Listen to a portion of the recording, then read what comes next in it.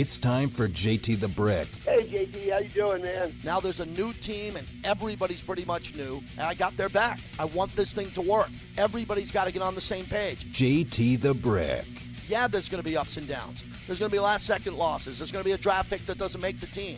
Whatever it is, it's Raider Nation. JT, thanks for having me on. Always great to catch up with you, and keep it going, okay? I'll talk to you soon, man. And now, here's JT the Brick. Out of the gate, JT, as we start a new week here, we get rolling on the flagship of the Silver and Black, Raider Nation Radio, 9:20 a.m. and streaming, as you know, on the Raiders mobile app. So we're excited about that. Big show today. A show that I like. I hope you enjoy it too, because it's the offseason for the Raiders, but we have tremendous Raider content. Fred Biletnikoff, Raider royalty on the Mount Rushmore of the all-time Raiders, period. That will never change. Fred Biletnikoff in 5 minutes. Former quarterback in the NFL, had a hell of a career, mostly with New Orleans. Aaron Brooks, who played quarterback for the Raiders for one season. He's going to join us. Once a Raider, always a Raider.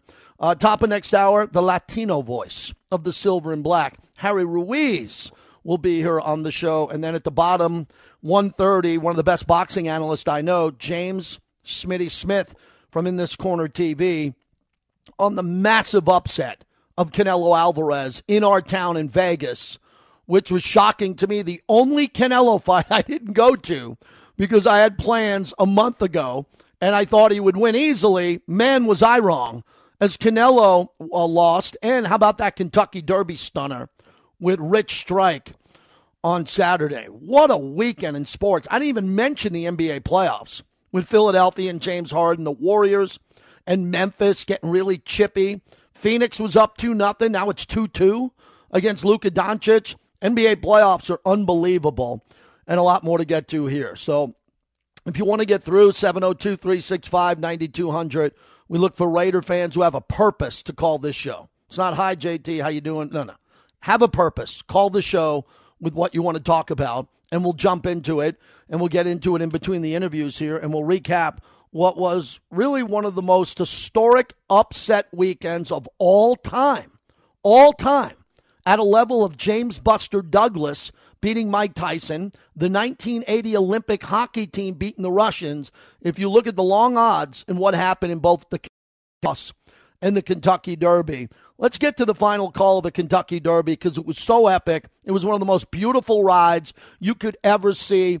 And as you listen to the voice of the Derby call the finish, they didn't even know that Rich Strike had a chance. The winner was so far back. Listen to the call as they're calling the favorites trying to win it, and listen to how it ends. 45.36 seconds for Summer is Tomorrow, who heads up the backstretch in front with Japan's Crown Pride right alongside, and Messier goes up in between those two.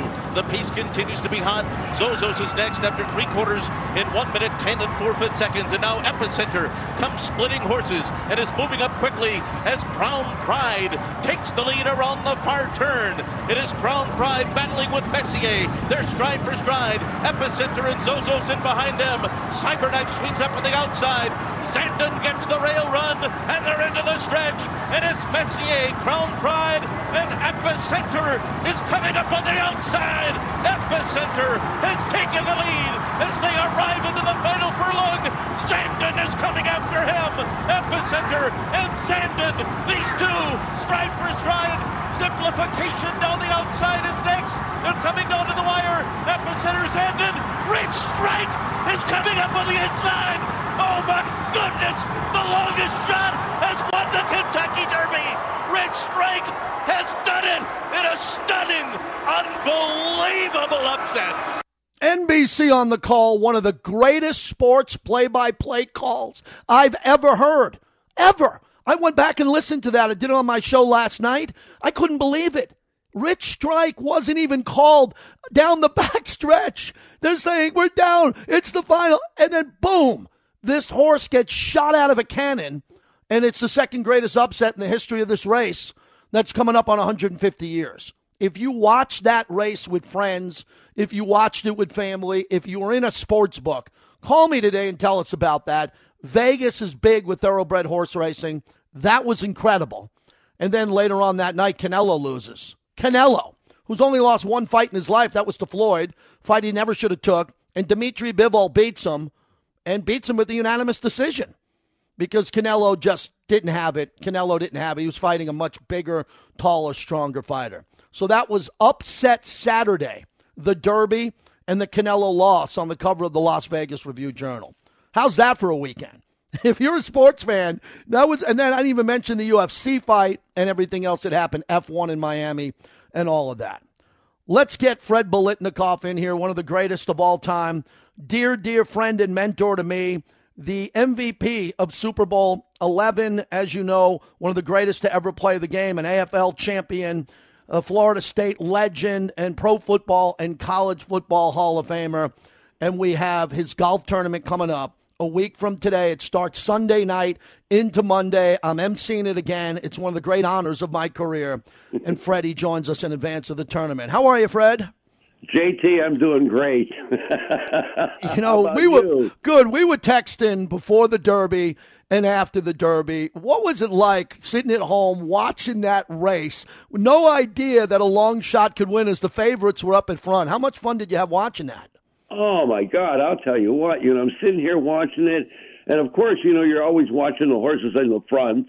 They're going, I'm going, Jesus, they're battling back and forth. All of a sudden, I look up at the screen to the horses in the back. I see the horse, cut over. He's near the rail, and I'm going, he's going to come right down the rail. And there was a horse in front of him. The jockey pulls him inside and just sprints right up that hole and goes in there and just outruns everybody. It was amazing. I'll tell you, this guy came out of nowhere. My God, what a race. I mean, what a thrill for those people that own that horse. My God. And look how cheap they got him for, too. My God. Doubt. Yeah, it's an incredible story. Paid $163.60 on that, the second highest payout of all time. I'd like about $5,000 on that one on his nose, huh? That'd be perfect. Tell everybody, you got a horse racing background in the off season back in the old days when you came to the Raiders. Share that with us. Oh my God! Well, back then, we were making decent money, like about $22,000 a year. All right, and so we all had to find jobs. So for 2 years, I parked cars out at Golden Gate Fields. I made just about as much money there as I did when I was playing with the Raiders. But I did that for 2 years. There was about 5 of us that played. That was our off-season job, valeting cars. That's what we did. It was unbelievable. And, you get a good education being out there at the track. I'll tell you what, you think you go to college or high school for an education? Spend some time out there at the racetrack. You'll get a hell of an education. But it was fun. That's what we did, and it was a good time. We had fun doing it. And like I said, we made decent money. Decent money. You're young in your career at that point. You're valeting cars on the way to a Hall of Fame career. What was that like with the people you met, the movers and shakers from the East Bay, San Francisco, international people coming in? And did you have a liking for the ponies? Did you pick up a lot of information that you wouldn't have had if you didn't have that job?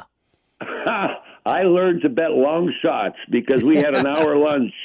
Okay, maybe we could catch 2 races. So, for the fun of it, you start, I'll take a shot at one of the longest ones on the board, see if it comes in. And, you kind of get hooked on it. You meet all kinds of people, and the people that follow the meets around all over that work for it full time, year round. I mean, they're interesting people. They've been around horses. They've been betting all their lives and doing the cars and just accommodating everybody that comes to the racetrack each day.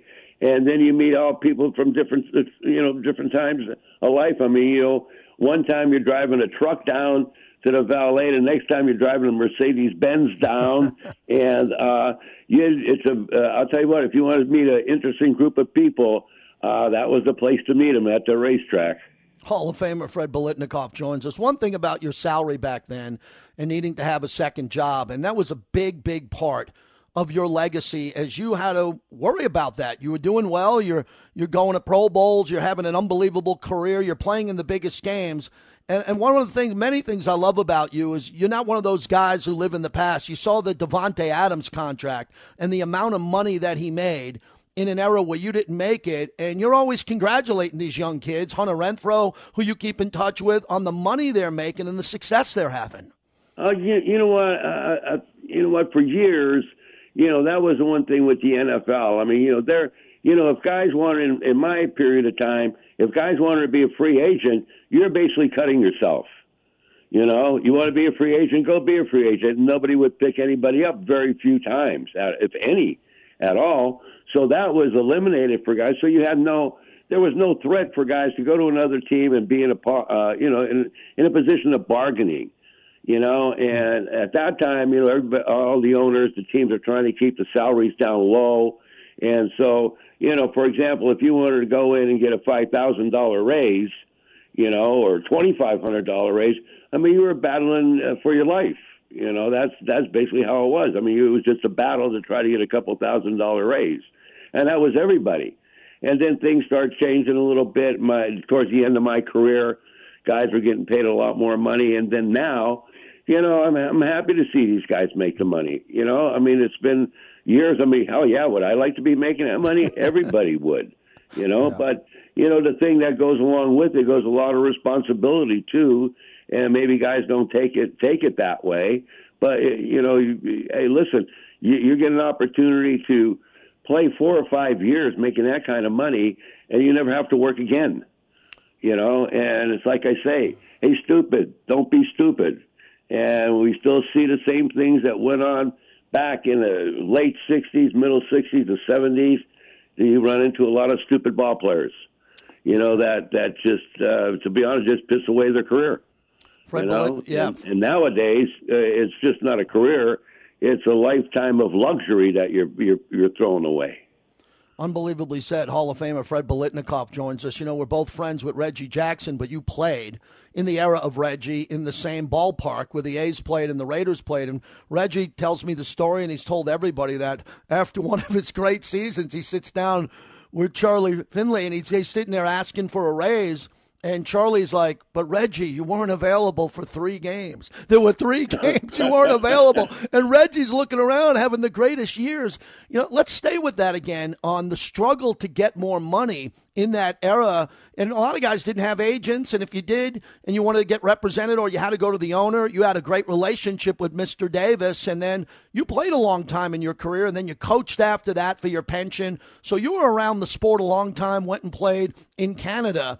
But, man, you're a great example, Fred. You saw the economics of football from the time you started coming out of Florida State all the way to now where you're on the sidelines for games now with the Raiders and how the money changes hands. Oh, it's unbelievable. I mean, listen, we got to see all these guys with the A's play.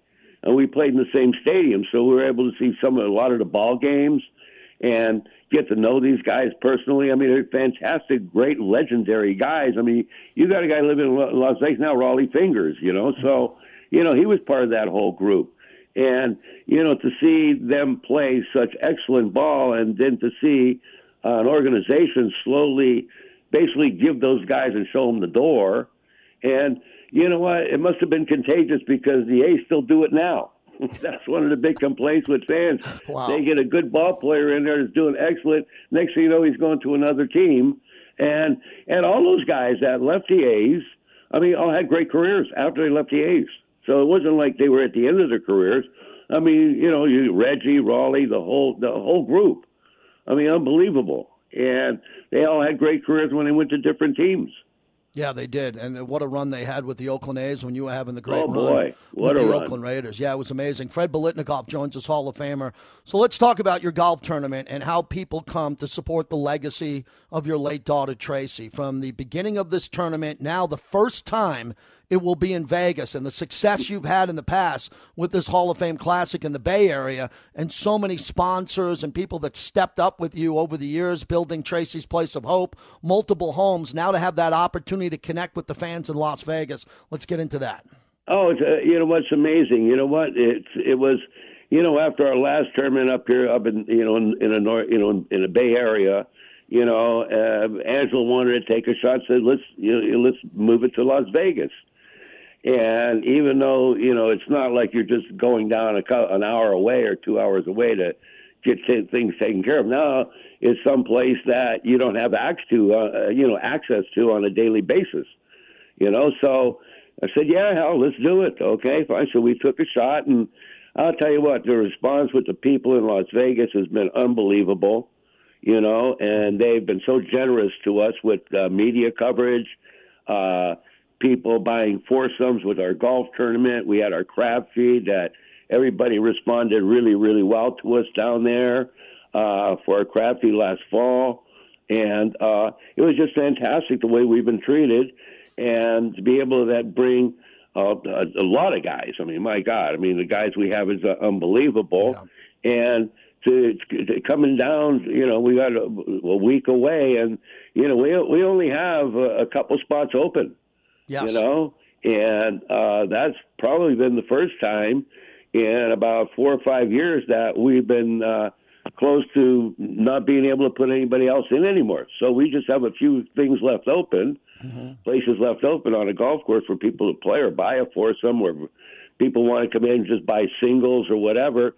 That's still available, but it's closing quick. And, we're happy, and the guys that we have coming in have been supporting us for a long, long time. We've got some new guys coming in this year that are fantastic athletes, have a great history of being outstanding athletes that, people would enjoy playing with and meeting and being around.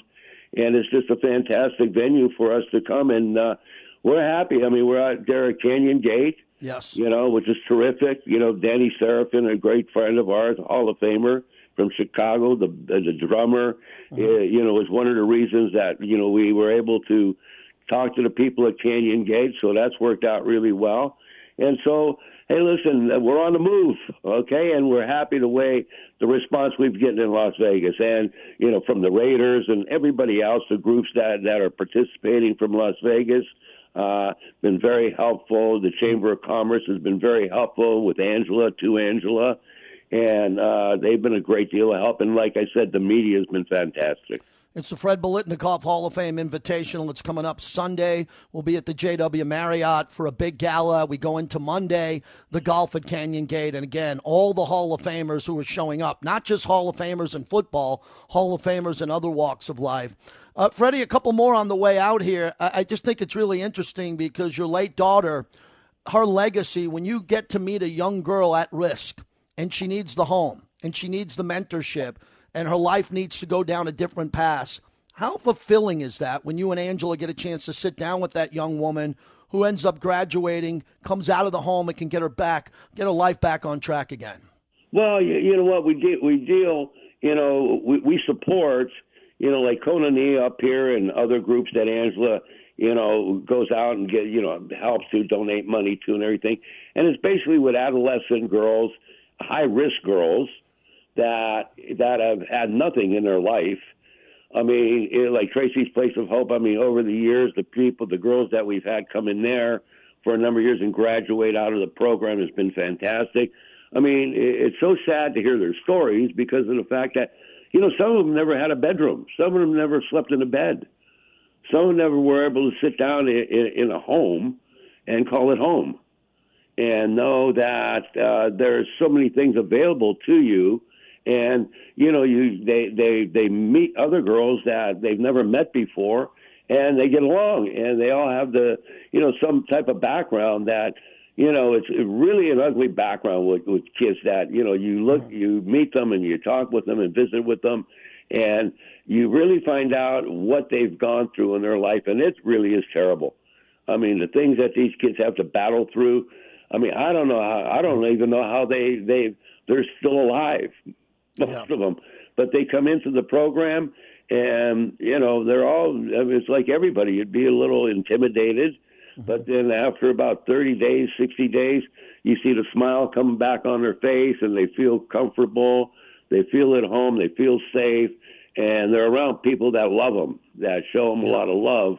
And our part has always been, we're going to try to provide the best type of facility for all the girls, all the adolescents, that is first class, and they can come and actually be proud of being somewhere and being able to live there and be able to share experiences, share part of their life, and make that next step from all the years that they've missed. And now somebody's giving them an opportunity to go back, and they're never going to capture those years, but they know and they learn that, there's nothing like going forward, and there is a light at the end of the tunnel for you. Fred Biletnikoff, the Hall of Famer, as we wrap it up. The golf tournament next Sunday, Monday. I'll be out there emceeing it again. It's one of the most fulfilling opportunities I get in my life to see these victories, these great stories about these young girls who were able to help along the way. Finally, Freddie, knowing Mr. Davis while he was alive and how long you go back with Mark Davis, now that you've been to Vegas so many times, from the M Resort to signings at Caesars, up and down the Strip, now you're getting used to it. Did you ever imagine? Did you ever imagine this now? Because, you know, your life in the Bay Area, all the way from Florida State, that this reality in the desert after the NFL draft and the Super Bowl a couple of years from now, and how the Raiders are thriving in this market. Oh, it's unbelievable. You know, the response the Raiders have gotten from the people coming from L.A., the Bay Area, Arizona, wherever. People are still coming, and it's the Raider Nation. And they're still going to support the team. They're going to come, and a place that they can come to is fantastic. I mean, it's just, you know, when you try to explain to people what the stadium is like inside, and what everything in the hallways, you know, walking around, seeing everything, it's just amazing. And how they have it set up for all the people coming to watch the games is that they have whatever they want in that stadium to have a good time during that game. If it's drink, eat, whatever, you have the big screens, you have TVs all over the place, you got food all over the place. It's unbelievable. You know, you're not looking for that truck with the food outside to get something to eat. You know, it's right there at your fingertips. And, you know, and the Raiders have done a fantastic job, you know, from, you know, with the players, with the new coaches now, the alumni. You know, it's been fantastic what they've accomplished, and in a short period of time, too. You know, that's the great thing. In a short period of time, you have a facility that, well, you know what? The bottom line is this. You have a facility that everybody in the world, in the country, wants to come to see and see a ball game in. They want to come and see the Raiders in this facility playing. Absolutely. Freddie, tell everybody where they can get the remaining tickets if they want to join us on Sunday and Monday, how they can get in touch and get out there, because everybody in the Raider Nation should be at this event. It is a crown jewel when it comes to a Hall of Fame golf invitational and a great opportunity for the first time in Vegas. Where do we send everybody, Fred? Well, you just go on biletnikoff.org, okay, and just, you know, link onto there, and it'll take you through the different steps and show everything, show about our foundation, and take you right to the events that we have, you know, that we're doing, and how to buy tickets, what to do, what donations you can make, whatever is possible is going to be on that screen for you to link to. So you go to biletnikoff.org. It'll give you our office number down in Dublin, California, and they go from there. That's simple. It is that simple. It's that important. Please make a donation if you can attend. If you can attend, come on out and be a part of a great event. Freddie, I'll see you later this week. You've never sounded better. Thanks for doing this. Take care, Fred. Well, I'll tell you what. Thank you. I'll tell you, we had a hell of a Mother's Day yesterday. It was great, you know, so it was fantastic, and we had a lot of fun. And we're moving a little slow today, but we're picking up the pace now. You got it. Take care. I'll see you this week. Thank you. All right, buddy. Thank you. Fred Biletnikoff. Everybody, please go to biletnikoff.org. Pick up a ticket. Make a donation to Tracy's Place of Hope. Be a part of something really important inside the Raider Nation. So that's next Sunday and Monday. And I'll be off on Monday, and I'll be at that event golfing and introducing all the Hall of Famers. And what my best memories, and we went a little long there, but Fred was ready to roll before we come back. My best memories, I want to just share this with you quickly. Talk about how lucky I've been in life with this organization. So I've been doing this event, I think it's year 19 or 20 for me, going on 24 years with the team ever since this event started. And a couple of times, we're back at the room with Ken Stabler and Marv Hubbard and Otis Sistrunk. And the bar cart comes in after the event, and Freddie's sweet. And I just sit there in the corner with a couple of guys and listen. And I got so much satisfaction of hearing Snake and Freddie talk football with cocktails in their hand, telling stories laughing like you've never heard guys laugh. Cliff Branch in the room, Phil Villapiano, George Atkinson, all the great Raider legends of all time. And a lot of Hall of Famers are coming to this event.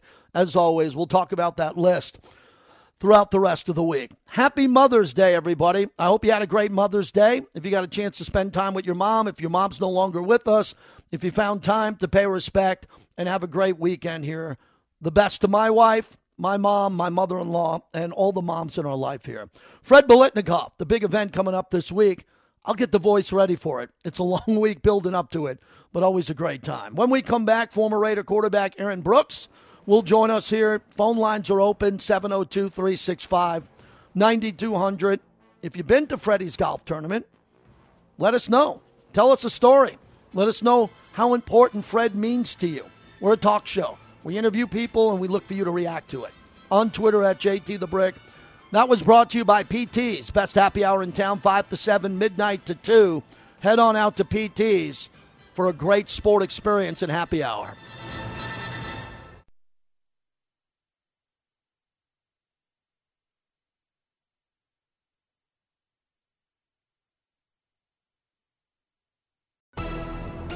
This JT the Brick Legends moment is brought to you by M Resort, the official team headquarters hotel of the Las Vegas Raiders. Man, I'm so excited. I'm so excited to show this conference, Raider Nation, to show them my talents. And not that if they didn't know, I'm excited for them to see me in silver and black, second quarterbacks, honestly. And not to make any guarantees, but I think I'm going to be doing a lot of it. That's Chandler Jones, who has to have a great year. Yannick Ngakoue had double-digit sacks. He was traded. The Raiders get Rock Ya-Sin to come back and play corner, and they bring in Chandler Jones. The production out of Chandler Jones has to be at a beast level, opposite side of Mad Max Crosby. JT, back with you, brought to you by M Resort Spa and Casino. Aaron Brooks is kind enough to join us, drafted initially by the Green Bay Packers in the 4th round of 1999. Traded to New Orleans, and what a trade that was for the Saints, as he's a member of the Saints Hall of Fame, and he came to the Raiders in 2006. Aaron, thanks for the time. Good to talk to you. How you been? Oh, yes, sir. JT, appreciate you having me on, man. Doing great. Excellent. So happy to hear from you and your career. We'll get to the Raiders a little bit, but I wanted to start off with Newport News and the athletes that came out of that region, Iverson, you, and all the other great people. What was going on as you were growing up as a kid, throwing the ball around? I'm sure you were playing hoops and baseball. What a sports community, huh? Yeah, we like to say it's something in the water down there, man. Yeah. That's why Al Davis used to love us, man. That is fantastic. So you're growing up as a kid, you're an elite athlete, and then you end up going to Virginia. What was the recruiting process with your career in high school and Virginia being the choice for you? Well, I was highly touted, but I didn't have a clue of where I wanted to go, which direction I wanted to go. So I just decided to stay closer to home. For family reasons, and UVA was a really good choice for me. I was very pleased and proud of what happened and how everything turned out up in UVA. So that's pretty much how it went down.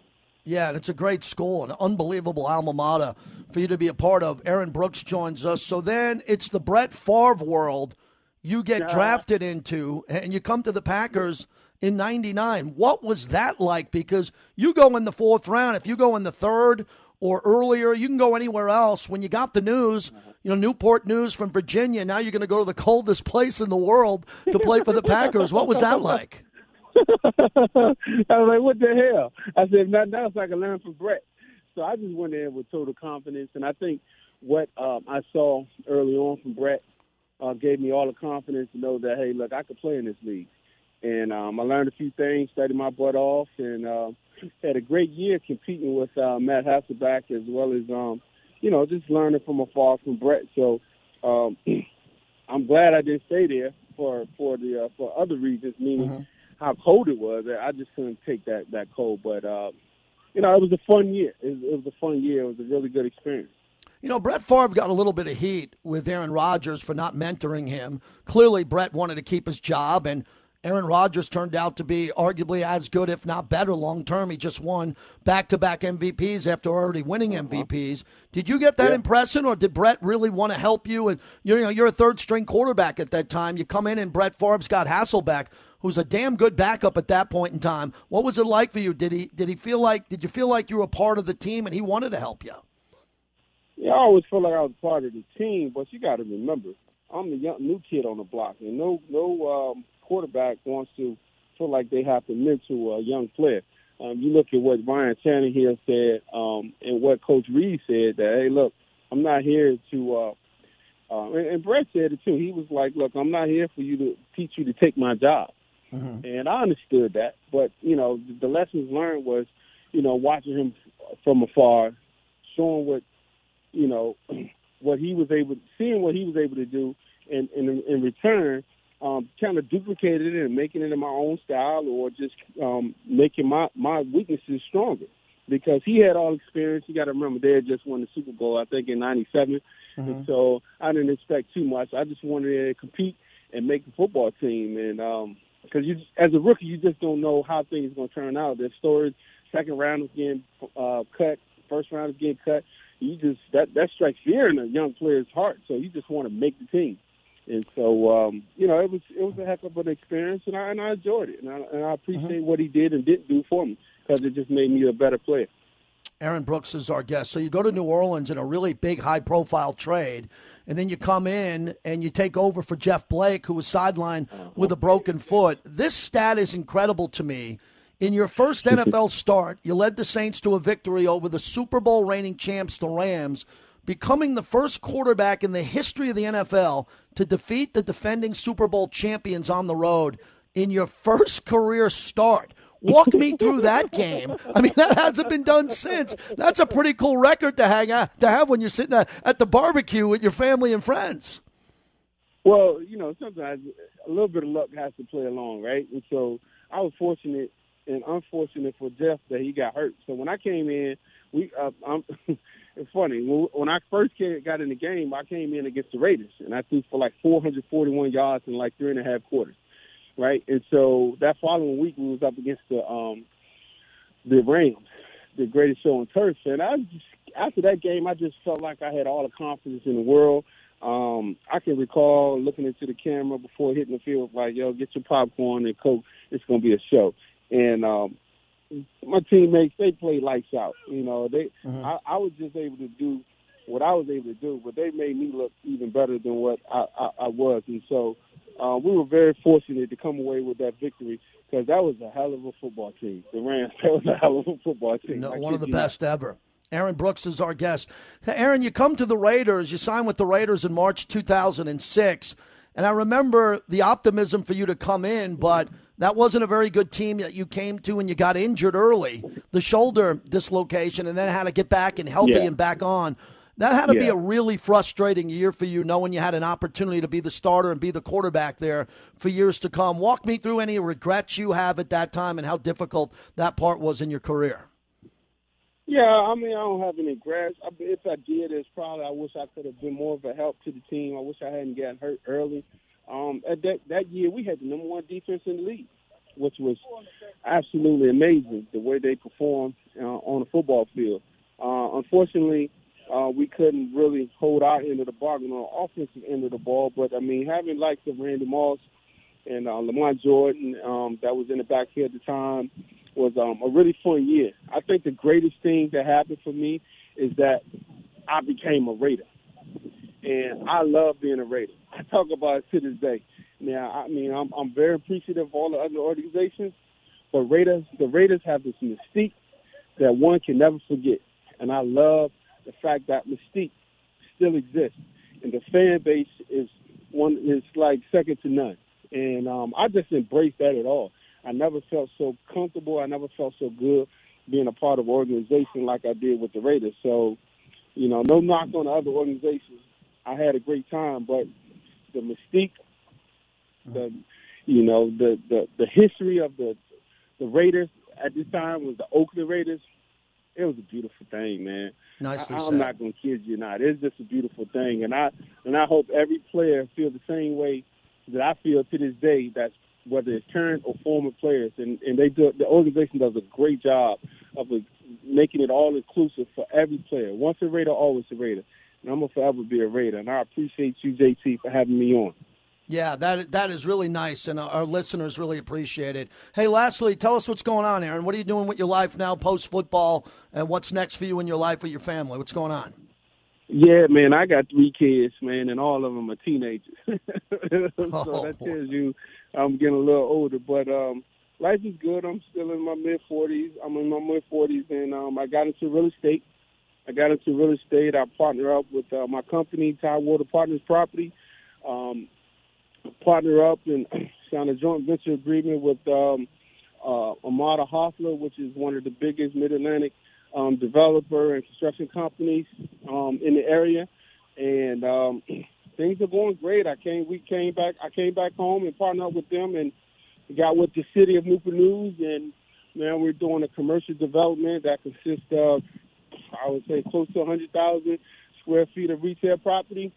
From a grocery store, that's an anchor, to partnership with the shipyard, Huntington Ingalls, and many other retail shops that we're doing an excellent job with. So it's been great, living a smooth, leisure, comfortable life, thanks to all the organizations that accepted my talents. Great to talk to you. I really enjoyed our conversation. Hope to see you out here in Vegas, Aaron. It'd be great to see you again. Once a Raider, always a Raider. We appreciate you. Yes, sir. Be there sooner than later, baby. Thanks again, JT. You got it. Aaron Brooks, everybody. And that is the pure example I can give you of once a Raider, always a Raider. I won't forget that interview. Let me remind everybody, Aaron Brooks only played 1 year for the Raiders. Team's record was 2-14. 2-14, and he wasn't brought back. And he said, once a Raider, always a Raider. And he's proud of him of being a Raider. He got injured early. In the first game of that season, and I remember it vividly, he was sacked 9 times by the Chargers. Raiders lost 27-0. He dislocated his shoulder in the second game against Baltimore, missed a whole bunch of time, and then came back. And Andrew Walter at the time was 2-5 over that span. Now, I remember it like yesterday. I came to the Raiders in 1999. Raiders went to the Super Bowl in 2003. So they were changing. It was the changing of the guard for the Raiders. You know, and that was probably the worst season I remember. Hosting the pre- and post-game show, 2-14. He was a hell of a player. And it didn't work. It didn't work out. Didn't work out with Jamarcus Russell, right? Didn't work out with a lot. Robert Gallery comes on for this segment. It didn't work out. You treat these guys like family. Once a Raider, always a Raider. Now he's a dad. He's got teenage kids. You don't judge him from the 2-14 record. You appreciate what he said on the back end of that interview, how much the Raiders mean to him. I opened up my email Saturday. They're like, you're going to have Aaron Brooks on. I was like, whoa, wait a second. Aaron Brooks, let me go back and look at his Raider record. Wasn't very good, but he's a hell of a quarterback. He's in the New Orleans Saints Hall of Fame. So remember, this is a family. We interview guys who played 1 season, 8 games. We had Fred Biletnikoff kick off the show. Maybe one of the top 3-4 players in Raiders history, period.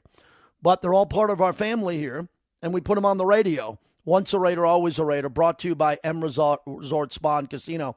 I hope you enjoyed those interviews because you find out a name from the past. We connect with the Raiders, and they all want to come back. They all want to be a big part of this team, which was really cool. God, I remember him playing. I remember him in New Orleans, and we think of Mike Vick, and we think of athletic quarterbacks, Steve Young, whoever the quarterback is, Lamar Jackson now. Aaron Brooks was athletically as good as anybody. His arm was a monster, but he played at a tough time with the Raiders and was only there for 1 season for a number of games here. He only played 8 games with the Raiders and didn't have a very good year, but the Raider organization means everything to him. All right, now I'm open. We got Mac in L.A. Mac, I appreciate you calling the show and being patient. Start us off, Mac. How are you? Good. How you doing? Doing well. Good. Hey, I went to a couple of things. Was Hacksaw Hamilton. That was a great interview on Friday, man. Oh, thank you. I used to listen to him. He was one of the first guys I started listening to, man. And, his career has been all over the place. I mean, from Seattle to this place. But that was a great interview listening to Hacksaw. I hadn't heard him in a long time. That was there. Hey, I know this is our station and stuff, and there's some good things like the Kentucky Derby that you brought up, man, with Rick Stack. That was great, man. That was one of the best calls. I love the call like you did. The one thing, though, I do want to, and I'll hang up on this. I just wanted to find out. I know we got to deal with the good, the bad, and the ugly, but Dan Petrell with his alleged stuff, I haven't heard anybody talk about it from the Raider organization, and I know, because my thing is that I know Mark come out with a statement once everything clears, but his statements are really. There's some serious allegations. Yep. I have a daughter and a wife and girls too, and I just want to make sure that that we're doing the right thing in our organization, which it is. But Dan Petrell, those are serious allegations that he came up with. They're allegations that proven, but I haven't heard anybody talk about it on our station. Yep. All right. Well, let me jump in and give you my opinion. Okay. Let me jump in and give you my opinion on this. Problem. We have no information. This is an internal matter within the organization. Mark Davis, my longtime friend, is one of the most inclusive people I've ever seen. I am in the Raider building all the time. I know everybody inside the Raider building. It's very inclusive, and Mark Davis is the leader of that franchise. And all I've seen from Mark Davis is unbelievable treatment of people along the way. So these accusations, I believe they have no merit. That's just my opinion. And things are fluid at times, but I will run through a wall for Mark Davis for what he's done and what I've seen him do in the work environment, from buying the Las Vegas Aces and being inclusive to everything that I've ever seen him do, from writing checks to the Blitnikoff Foundation, doing everything he does in town, and being who he is to me, my friend. My friend on top of being my boss. So as far as I know nothing. I'm not privy. From time to time, people stop me and they go, "Hey, JT, what do you think of this?" And I look at them, I go, "Really? You think I'm in the room with an attorney? You think I'm in the room in a private meeting as they're talking about any issue that has to do with hiring, firing, anyone resigning? No, that's not my pay grade. I run a fast-paced radio show, and I put Raider fans on the radio, and we give you Raiders content. But you better believe it. If it comes to me and anybody asks me my opinion on Mark Davis, long ago, I've been with Mark in every possible environment you could be in. Every possible environment. In his home, on the road, in London, in the building, at practice, and all I've seen him do is treat people with tremendous respect. All the time. That has never changed once. So if you come to me on this, you know where I stand. And I could give a crap what anybody thinks of my response. Let me get that out of the way. I've been here, again, since 1998. I've seen pretty much everybody come and go. And many of the people who left are my friends. And they've gone on to great things and other opportunities in life. But for me, it all goes back to the Raider organization and how they treat me. And how they treated my family and how I've seen them treat others. Is it always perfect? No. Has it been perfect coming to Vegas and leaving Oakland? No. But Mark Davis cares about everyone, from minorities, when it comes to gender, when it comes to any issue. I've only seen Mark Davis at the top, treating people the way they should be treated. And some people don't treat him well. And it's been a joy of mine in my career to stand on the radio, no matter where I've been, the flagship in the Bay Area, nationally, on Fox and Mad Dog, and tell people about the experiences I've had with Al Davis, Mrs. Davis, and Mark Davis. And I know them, and I know them well, and I know their thoughts and their passion and what they do in the community. So again, I believe this is meritless. Again, I know a lot of people involved in this want to know more. And when they tell us what happens next, I'll report on it. But you better believe where my loyalty and my opinion stands. That will never be doubted on this show. There you go. So hopefully we answered that. 702-365-9200, JT. As we roll on here, Harry Ruiz, the Latino voice of the Silver and Black, and Schmitty next hour.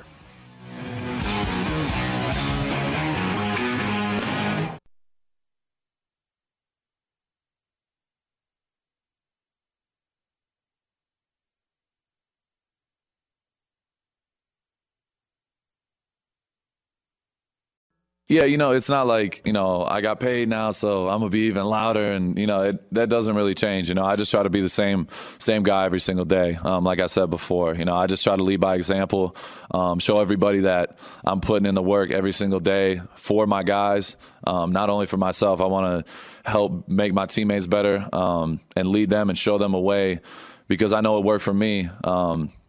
Committing yourself in every single way you can, from sleep to food to everything. And that's what I try to, preach to the young guys and even older guys. I've helped guys who've been in the league for 8 years. So it's like, I just try to lead by example every single day. And that's all I'm going to continue to do.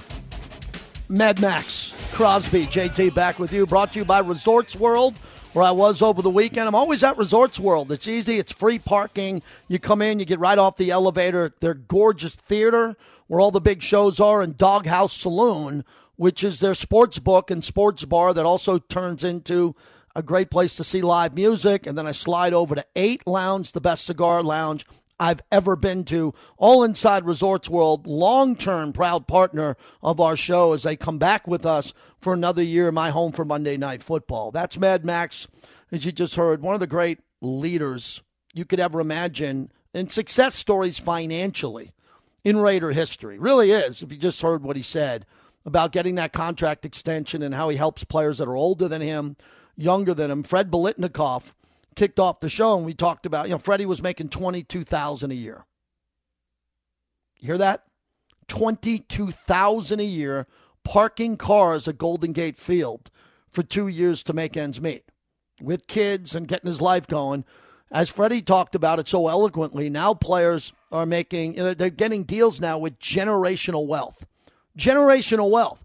Like Max Crosby's going to make enough money, because all the money is going to be guaranteed with Max if he stays healthy and he gets better and better. Then you get over $100 million, $80 million in an extension. Your family, your mom, your kids never have to worry about money. As long as you don't blow it, and Max has got his life in order, he's not going to blow it. So that's a big topic on the show today, is the amount of money that players are making. And as Freddie said, you can't screw it up. Don't screw it up. There's been plenty of people that screw it up. Just don't screw it up. Do your job. And I think that's the core of the Raiders now, if you look at the key players and how hard they work. The hardest working guy I've ever seen up close was Rich Gannon. I never saw anything like it because I had big access. I was in the building, and I saw Rich come in at some weird hours. I think Derek does the same. And then you got Devontae Adams and Max Crosby. And who outworks those guys? The Raiders have tremendous work ethic. It's got to pay off coming off a 10-win season.